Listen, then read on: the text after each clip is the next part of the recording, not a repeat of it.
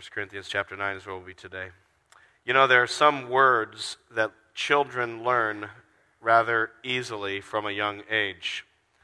There are certain words that seem to just roll off a little kid's tongue as he's learning to speak. Like, for instance, the word no. Just, it's like they get that. As soon as they can talk, no. Or one of the words our kids learned rather quickly when they were first learning how to talk was the word more. When they were eating, and they would say, mo. You're like, you just keep shoveling food into them.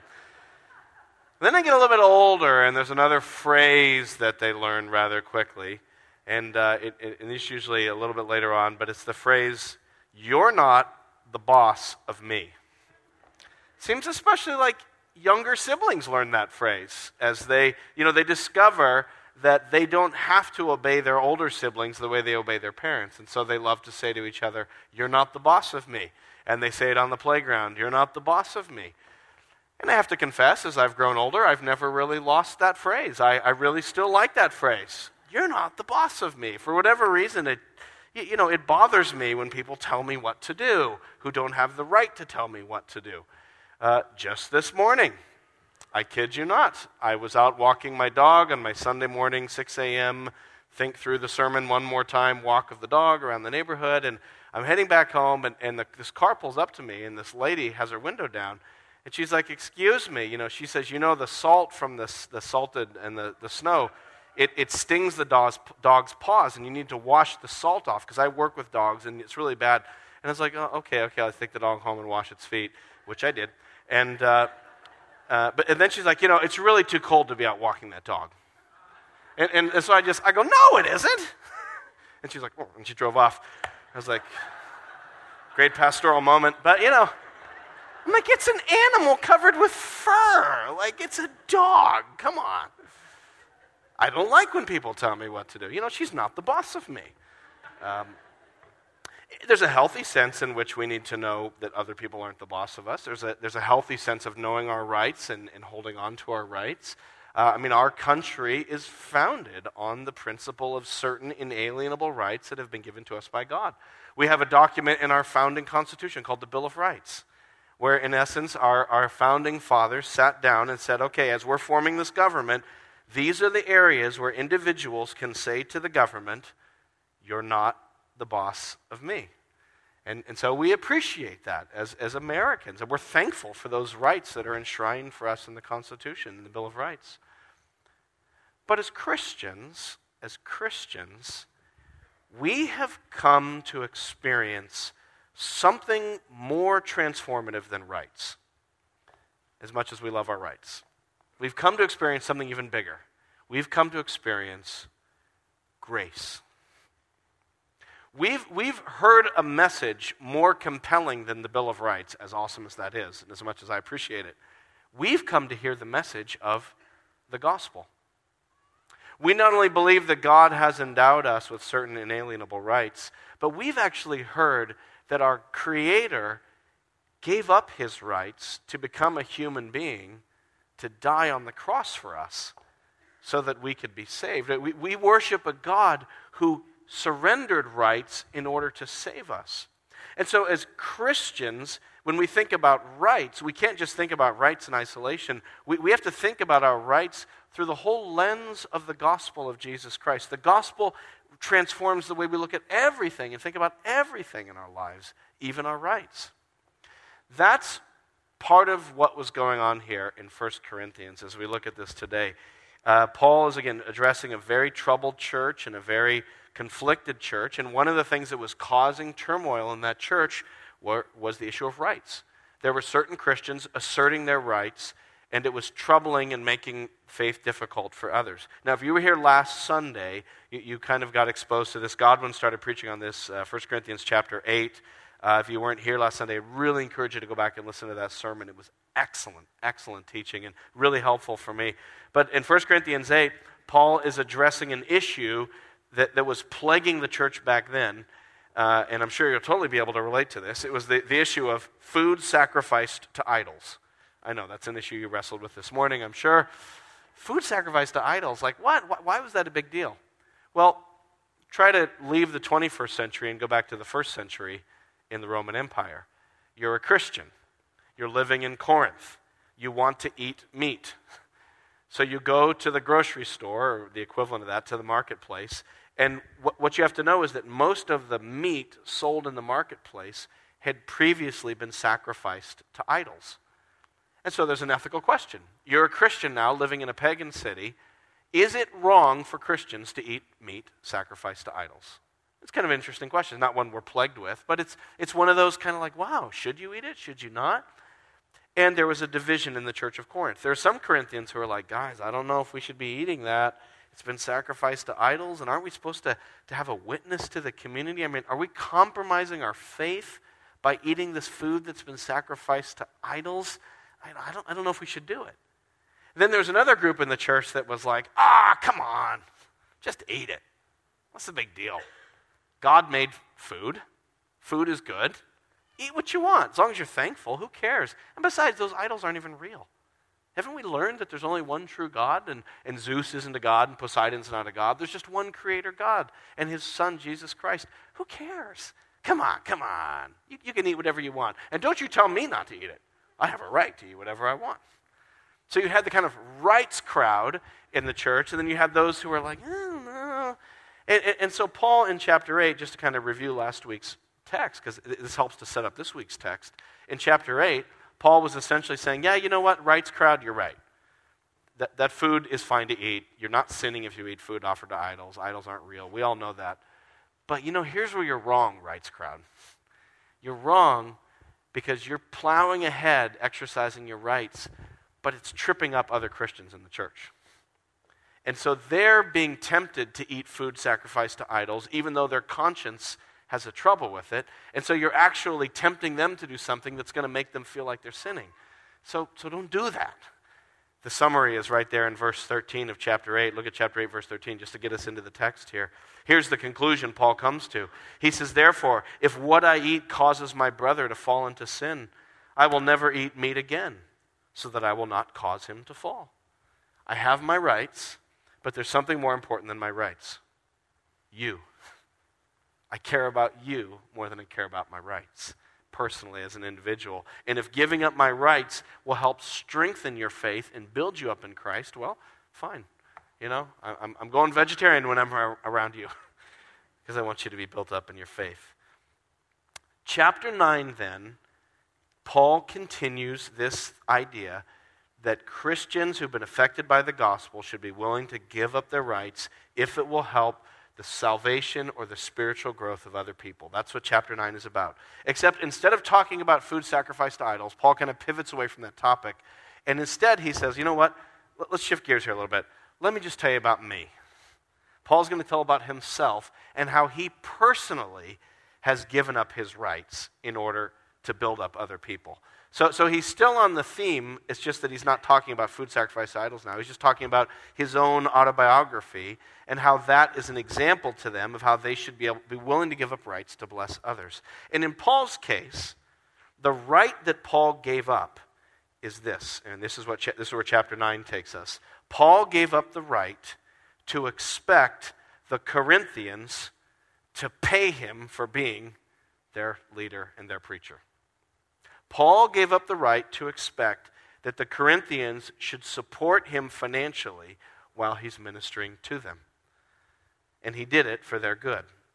And so do you see the argument Paul's kind of make? He's like, yeah, you guys, you rights crowd in the church, you're like, we can eat whatever we want. No one can tell us what not to eat. And Paul says, hey, guess what? You know what I can eat?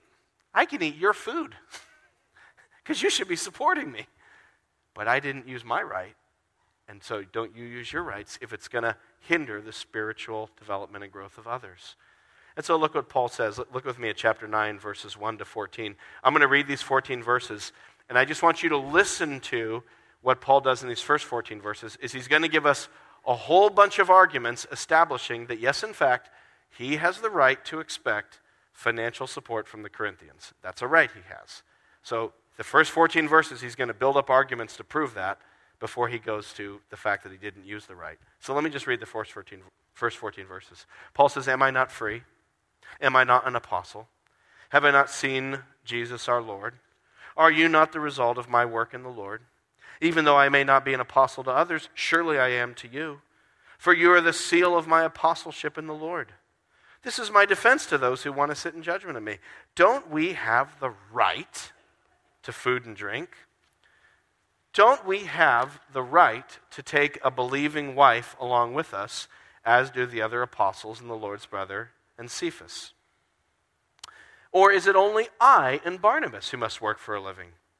Who serves as a soldier at his own expense? Who plants a vineyard and does not eat of its grapes? Who tends a flock and does not drink of the milk?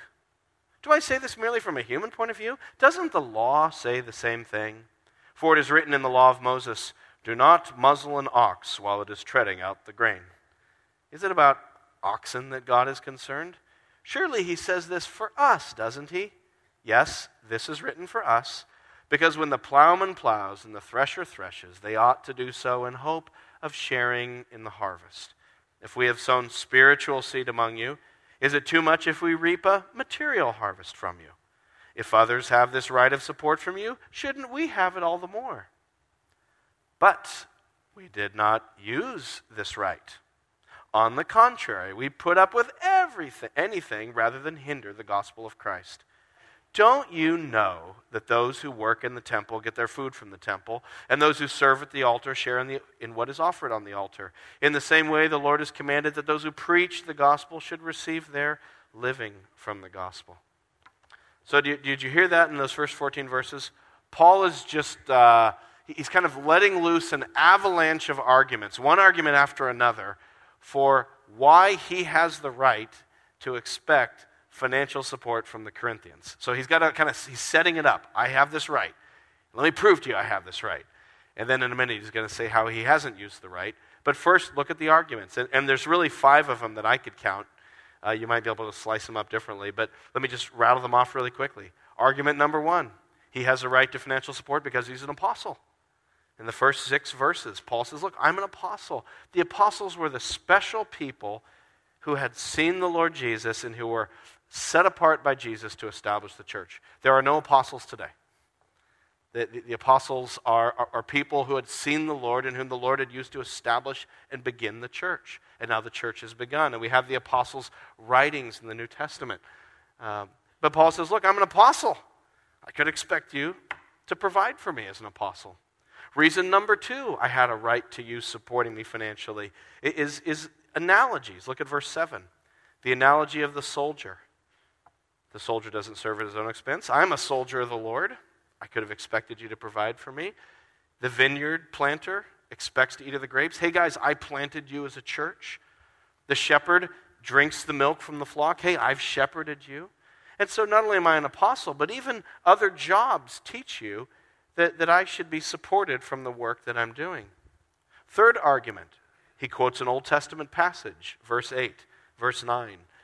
The Old Testament says, do not muzzle an ox while it's treading out the grain. It's kind of a proverb. The proverb doesn't make a lot of sense to us because we don't have oxen. I mean, anyone here have oxen? Does anyone here tread grain? I mean, we don't do that these days.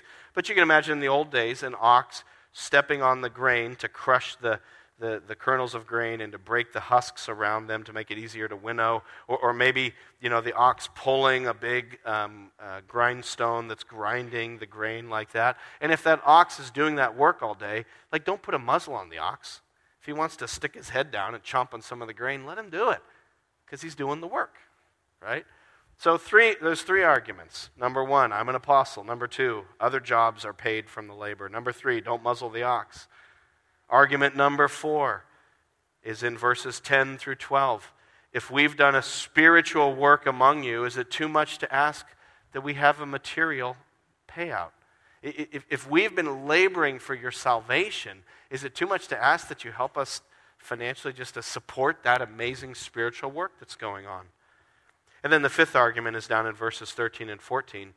It's an argument based upon the Old Testament priesthood. In the Old Testament, if you were a priest working in the temple, how did you make your living? You can't go out and farm. You can't go out and be a shepherd. How do you provide for yourself if you're a priest? Well, as the offerings are brought into the temple in the Old Testament, the priests live off those offerings in part and the tithes that are brought in. And so Paul makes an analogy in verse 12. He says, Sorry, rather verse 14. The Lord has commanded that those who preach the gospel should receive their living from the gospel. And in fact, this has been the practice of the church down through the centuries. Think about this. What's the business model of the church? What should the church's business model be? We all have business models in our work. What's the church's business model? Well, it's people freely giving offerings to support the work of the ministry. That's the business model of the church. Our business model isn't to create a widget that we sell and market. It's people saying, yeah, I want to support the work of the ministry, and people contribute and give to the work of the ministry. We still do that today. We have missionaries. Our church supports missionaries. People going out to other countries to spread the gospel. How do they go do that? Well, we as a church, we have a missions budget, and we pool money together, and we support some of those missionaries. And some of those missionaries go out and they preach the gospel, and by God's grace, some people come to faith in Jesus, and they grow, and eventually you're able to start a church there, and then that church starts becoming self-sufficient, and that church says, we need to set apart someone to help us as a church, and so maybe they set apart a pastor and pay his salary or part of his salary, or maybe that church then supports missionaries. And so that's how the work of the gospel has gone on for 2,000 years. This organic, informal network of Christians contributing to the work of the gospel. I had a chance to do this last month. I got a phone call from a pastor friend of mine who had moved to New England in the last several years. He started a church, and not quite self-sufficient yet, and then he just got news. It was kind of a surprise. There was sort of a snafu, but his funding agency was ramping down his funds, and it was going to run out in December, and he didn't know that. It was sort of a surprise. And he was really bummed because he, not only is he like ministering here, but he has like 6 interns coming into his church that he wants to train to go out and plant other churches. And so he was like, So he called up a bunch of his friends, and I was one of them, and he said, can you fund me like $50 a month for 12 months to make up the shortfall of this thing that happened? And I was like, sure, yeah, I'll do that. And so I tell that story not to boast, because, nothing to boast about $50 a month, but to say that's how it works, is that as Christians care about the gospel, we contribute to the work of the ministry, whether that's in our own churches, with our own pastors, or supporting missionaries around the world. This is how the gospel has been financed down through the centuries. And part of what it means to be a Christian is that we get in on that. If you've been affected by the gospel, you contribute to the gospel and the spread of the gospel. And so that's why churches, hopefully, are collecting offerings and things, is to advance the gospel. And as God raises up workers to support them and fund their efforts in all kinds of different ways. So do you get the point? Paul's point? Hey, Corinthians, for all these reasons, blah, blah, blah, blah, blah, blah, blah, I could have expected that you would pay for me. I could have eaten your food. All you guys who are like, I can eat what I want. Well, guess what? I can eat your food. But I didn't. That's the twist here. Paul says, I didn't use the right to financial support. Verse 12. But we did not use this right. Verse 15. I have not used any of these rights. I'm not writing this in hope that you will do such things for me. This isn't a support letter. But I just want you to know, I could have, but I didn't. So do you see that the implicit point Paul's trying to make? Hey, all you Corinthian Christians who are so insistent on your rights, guess what? I had a right that I could have made a claim upon you, but I didn't make the claim. So why didn't Paul use his rights? Why instead did Paul support himself? How did Paul finance himself when he was in Corinth? Well, he worked. Anyone know what he did for a living? Tents. He made tents. In fact, we use that phrase today, tent-making missionaries. If someone wants to go to another country and kind of support themselves with a business there to be a missionary in another country, maybe you go to another country and you're like, yeah, I want to be a missionary here, and they're like, visa denied. Sorry, we don't take missionaries. Sometimes to get into that country, you have to go in and say, well, I'm not a missionary. I'm a banker, or I'm a plumber, or I'm a teacher, or I'm a PhD or something. And then they're like, oh, yeah, come on in. And then you're kind of surreptitiously trying to preach the gospel in places that are closed. And so sometimes Christians have to do that, and they become tent-making missionaries. And that's how it works in some of those cases. And so this is what Paul did. He was a tent maker, and that's how he supported himself. And other churches were contributing to Paul's work. But in terms of the Corinthians, he didn't take any money from them. Now, why? Why did Paul forego that right? For the sake of the gospel. Look at verse 12. We did not use this right. On the contrary, we put up with anything rather than hinder the work of the gospel. So in Paul's mind, asking the Corinthians to support him might have been a stumbling block for the gospel. Why is that? How does that follow? Why would asking the Corinthians for support been a stumbling block to the gospel?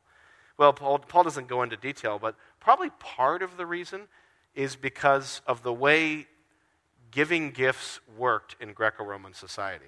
So let me just do kind of a little history lesson here and leave the 21st century, go back to ancient Rome. And in ancient Rome, if you were a person who gave financial aid to another person, everybody knew that that financial gift came with strings attached. That was the game. Everybody knew it. Everybody understood it. So if I'm giving a gift to you, it's not just me being a friend, but now I'm your patron, and you're my client. And if I want to call in a favor someday, or if I need your support, you now owe it to me because I've given you a gift. And so one of the ways you did social climbing in a Greco-Roman culture was you were generous. We think, oh, look at all those nice, generous people. No. They're gaining power. They're putting out lots of strings so they can pull on those strings. It's the way they played their Game of Thrones. The people who were higher up gave out lots of gifts so that everybody owed them something. So now here's Paul, and he's the apostle who's leaving the Jewish culture and going into the Gentile culture, and he's thinking, like, how am I going to reach these Gentiles? Well, I'll tell you one thing I want to avoid. I want to avoid the Game of Thrones gift-giving game. And so he comes in and preaches free of charge because he knows, most likely, that's going to be a hindrance to the gospel. But there's another reason Paul preached free of charge. There's another reason he didn't exercise that gift. And that is because he wanted, this is so great, classic Paul, he wanted to boast. Look at verse 16. I'll go back to verse 15. I have not used any of these rights. I'm not writing this in hope that you will do such things for me. I'd rather die than have anyone deprive me of this boast. Now, what's the boast? Is the boast that he's a gospel preacher? Nope, that's not it. When I preach the gospel, verse 16, I can't boast, for I'm compelled to preach the gospel. Woe to me if I do not preach the gospel. Being an apostle and a gospel preacher isn't my boast because I don't really have a choice. God has called me to it. But what's his boast? Verse 17. If I preach voluntarily, I have a reward. If involuntarily, I'm simply discharging the trust committed to me. What then is my reward? Just this, that in preaching the gospel, I may offer it free of charge, and so not make use of my rights in preaching it. What is Paul's boast? That I didn't use my rights. I offered it free of charge. Ha-ha! He's so proud of that. Now, I think what's going on here in part is I think Paul is tweaking the Corinthians because they were so arrogant, so boastful, so all about social status and social climbing. And here's Paul coming to these arrogant, boastful Corinthians. He's like, you know what? Here's my boast. My boast is I'm a servant. Your boast is all these worldly things. Here's my boast. It's that I became a slave to you and served you free of charge. My boast is that I made myself nothing to serve you. So it's not just that Paul preached the gospel. He preached the gospel in a gospel-y kind of way. He not only told them of the free gift of salvation in Jesus, but he preached in a way that it was a free gift because of the culture and the situation in which he was. Paul didn't use his rights so that others might hear the gospel more clearly. Isn't that an amazing mindset? It's a whole way of looking at things. To say, I have my rights, but there's other people who need to be built up in their faith, and so I'm going to forego my rights or my preferences or my way of doing things so that others might be benefited and blessed. It's a totally different mentality. Not what do I want, what's right for me, but what do you need? Paul loved others more than he loved himself and his own rights and prerogatives. And it made me think, When's the last time I was in a situation where I had to give up my rights for the blessing and edification of other Christians? How often do we do that? How often do we give up our rights? You know, we obviously don't have the meat sacrifice to idol kerfluffle going on today. That's not really something we're faced with. But you know, there are other issues that are kind of moral gray areas for Christians where Christians disagree. Godwin talked about some of them last Sunday. Things like, should Christians drink alcohol at all? Should Christians go to R-rated movies? Should Christians go to PG-13 movies? Should Christians go to PG movies? What kind of music should Christians listen to? Should Christians let their kids go trick-or-treating on Halloween?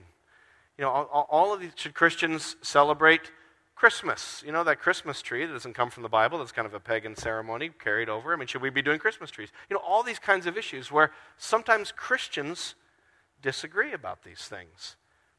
And have there been any situations where I've been in other Christians, maybe in a social setting, where I've had an opportunity to use a right, but I know that another Christian disagrees with that right, and it might trip them up, or it might confuse them. I mean, a simple one is maybe you're a Christian who believes it's not right, it's not wrong to have a drink of alcohol, but you're with another Christian who struggles with that, maybe came out of an alcoholic background, and maybe, you know, has a tender conscience about that, and you're like, oh, come on. God made everything. Use it in moderation. What's your big deal? Stop being such a baby, you know? And that Christian has a drink, but then they're like, I don't know if I should have done that, and you've hurt their conscience. Well, what about foregoing your rights for the sake of other Christians who have a tender conscience about things? Let me ask you this. Have you ever foregone your right to free speech for the good of others? Have you ever bit your lip when you thought you wanted to just say something, cut loose? And what you wanted to say wasn't sinful, but you know, it might not have helped that other Christian in that particular situation. Have you ever had the email written and then been like, do I send or do I not send? What I'm saying here isn't wrong, but you know, is this email going to help that person based upon where they're at and where that person is at? Should I really comment on that Facebook post with what I really want to say? Should I keep it in my head or should I use my outdoor voice? Which one should I use?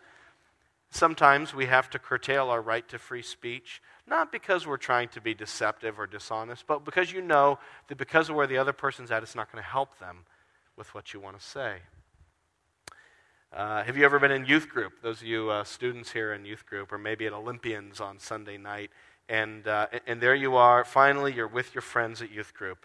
You haven't seen them all week, besides texting and Snapchat and Facebook and Twitter, but you haven't seen them all week, and you're finally connected with each other, and there you are in a circle, and it's so good to be back together in youth group, and then you look over your shoulder and you see the new kid who's the same age, and you think, finally with my friends. Don't I have a right to be with my friends? Absolutely. But what about the spiritual good of that person? You know, and so it takes an effort. It takes a sacrificing of rights and preferences to kind of step away from the circle, to walk over to the other person and say, hi, you seem to be new here. Hey, can we introduce you to some people?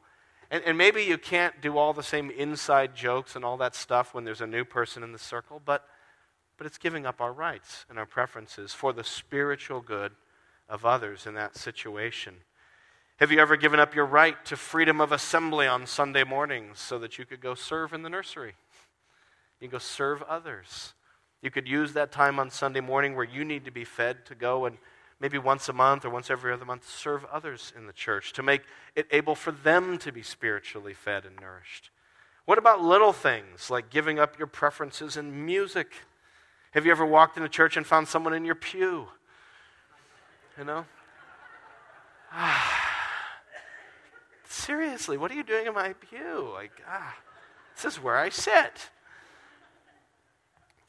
Have you ever gotten to church early? I guess that's kind of hypothetical, but you know, hypothetically, were you to get to church early, you would find out that there's parking spaces right next to the building.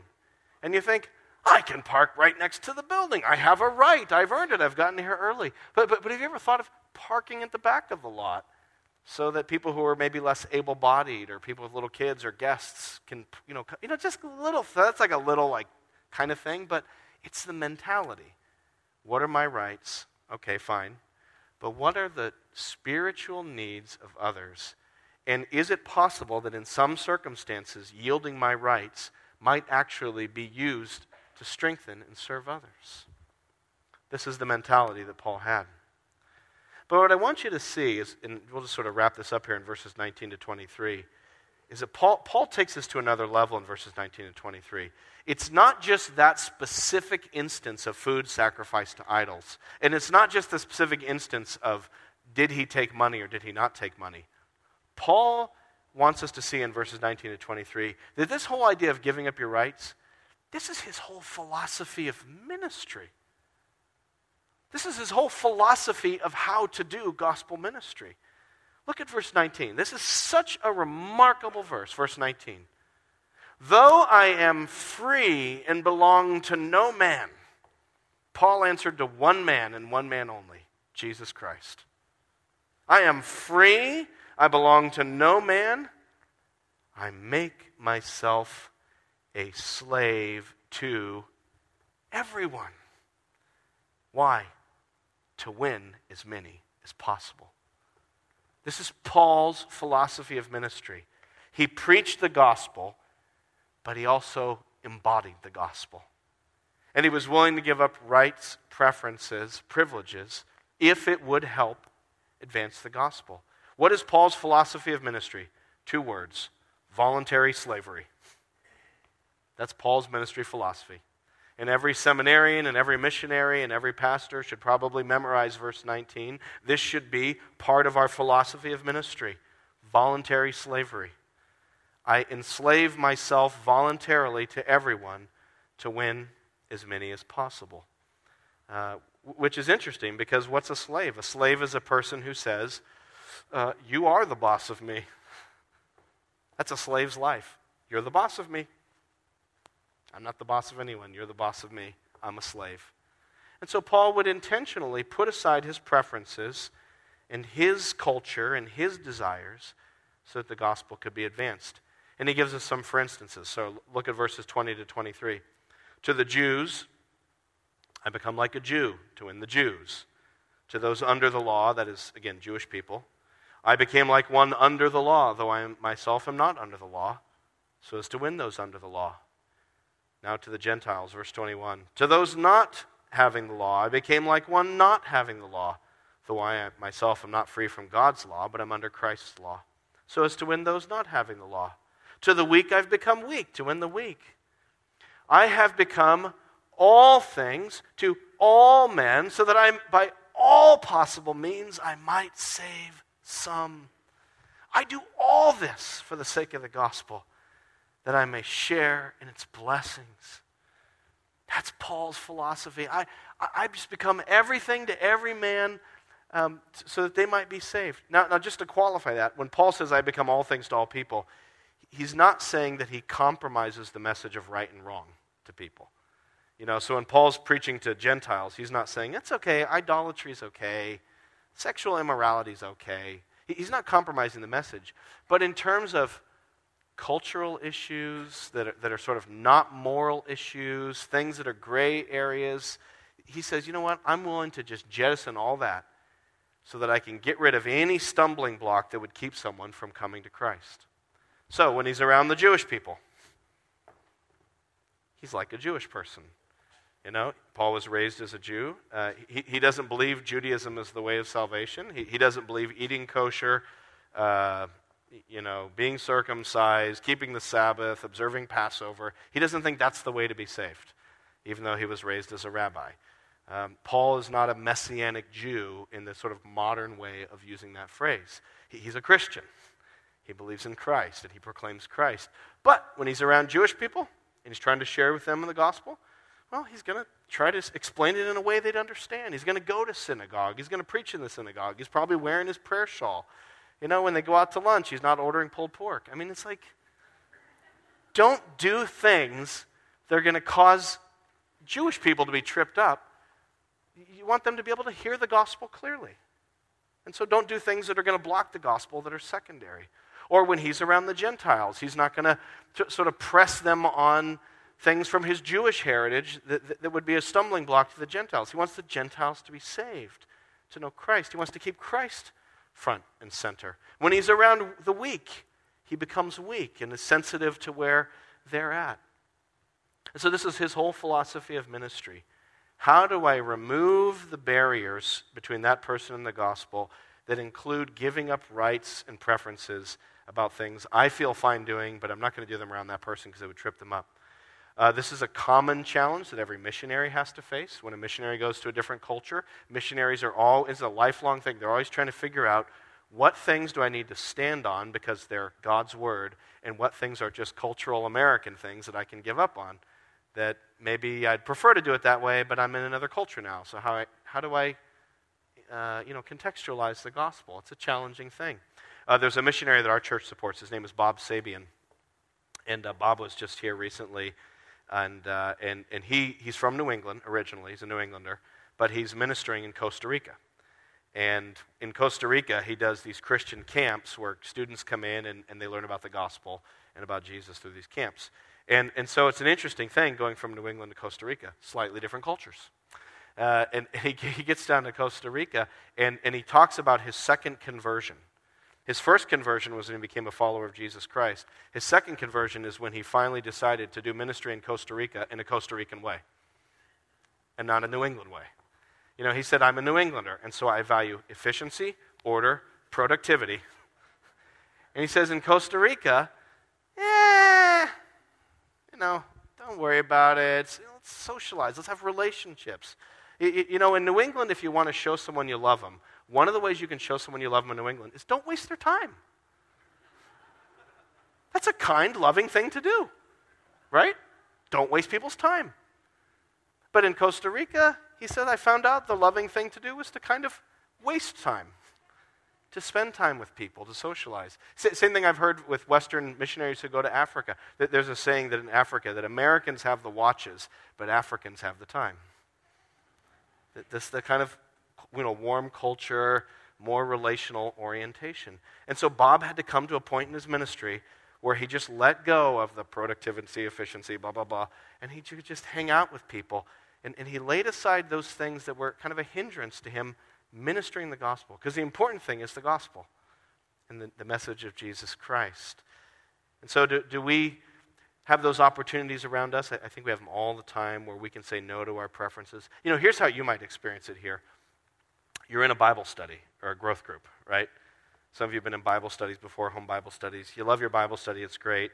But then there's that one Bible study where somebody invites a guest.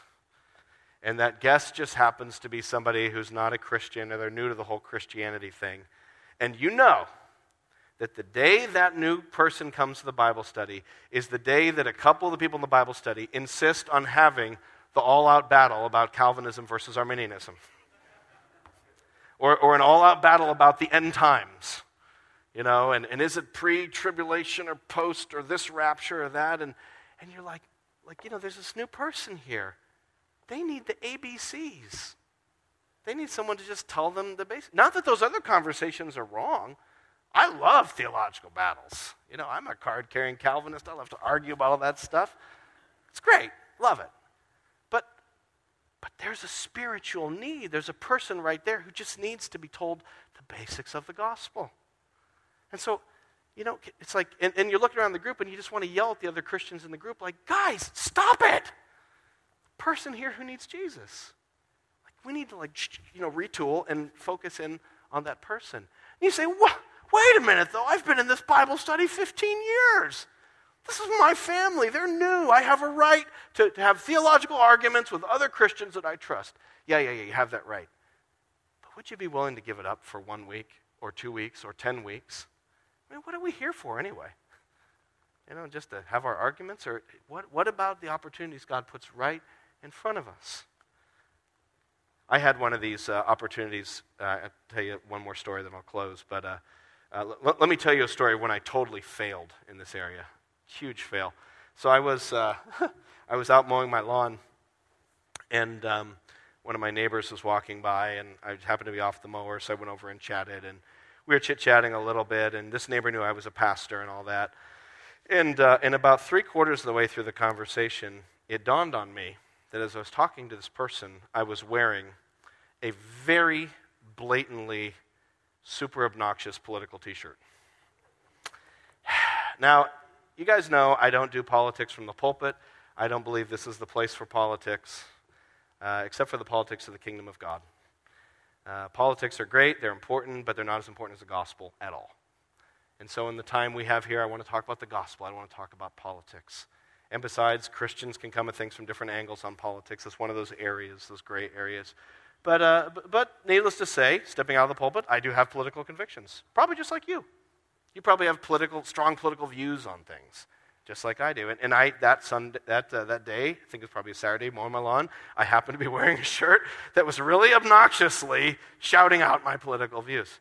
I know you're dying to ask, like, what was on the shirt? So, vote for Pedro, okay? It was...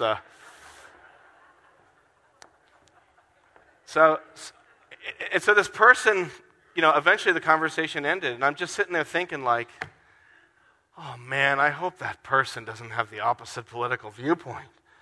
Because here I am trying to be friendly, and they know I'm a representative of the church or of Christianity, but what do they see? And I'm like, I hope they're the same political viewpoint, but based on the few conversations I've had with them, I don't think they are.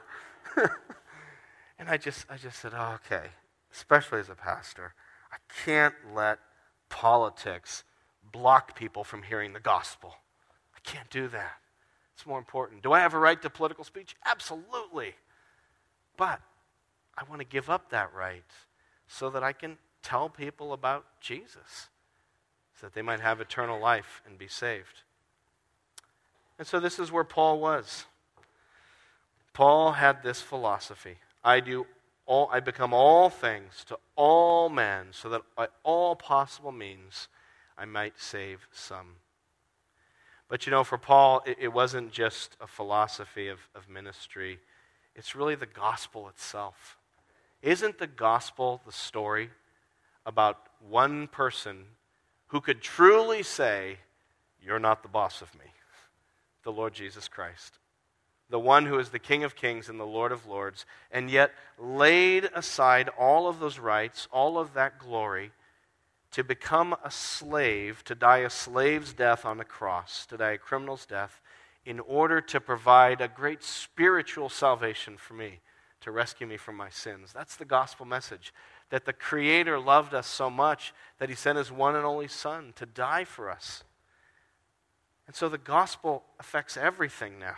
It changes the way I look at everything, because that's the story of Jesus. And so your attitudes, and my attitude should be the same as that of Christ Jesus, who, being very nature God, did not consider equality with God something to be grasped, but He made Himself nothing, taking the very nature of a servant and being made in human likeness. And having been found in appearance as a man, He humbled Himself and became obedient to death, even death on a cross. Let's pray.